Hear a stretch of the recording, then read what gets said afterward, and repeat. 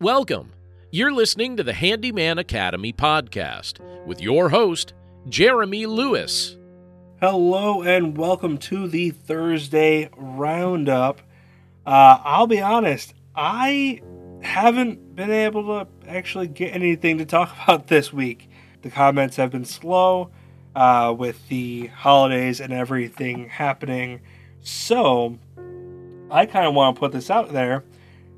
If you guys have something that you want to put out there for me to talk about on the Thursday Roundups, go ahead and send me an email. My email will be in the show notes, and we can sit down. We can have a conversation about what you want to talk about.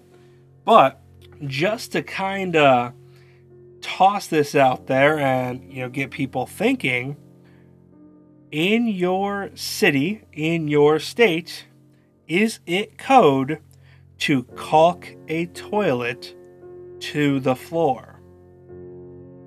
I know my answer, and I'm hoping I'll get quite a bit of feedback from you guys, and maybe we can talk about that here on next Thursday, and we'll be able to talk about why you should, why you shouldn't, what makes sense, what doesn't make sense, and absolutely which states are insane.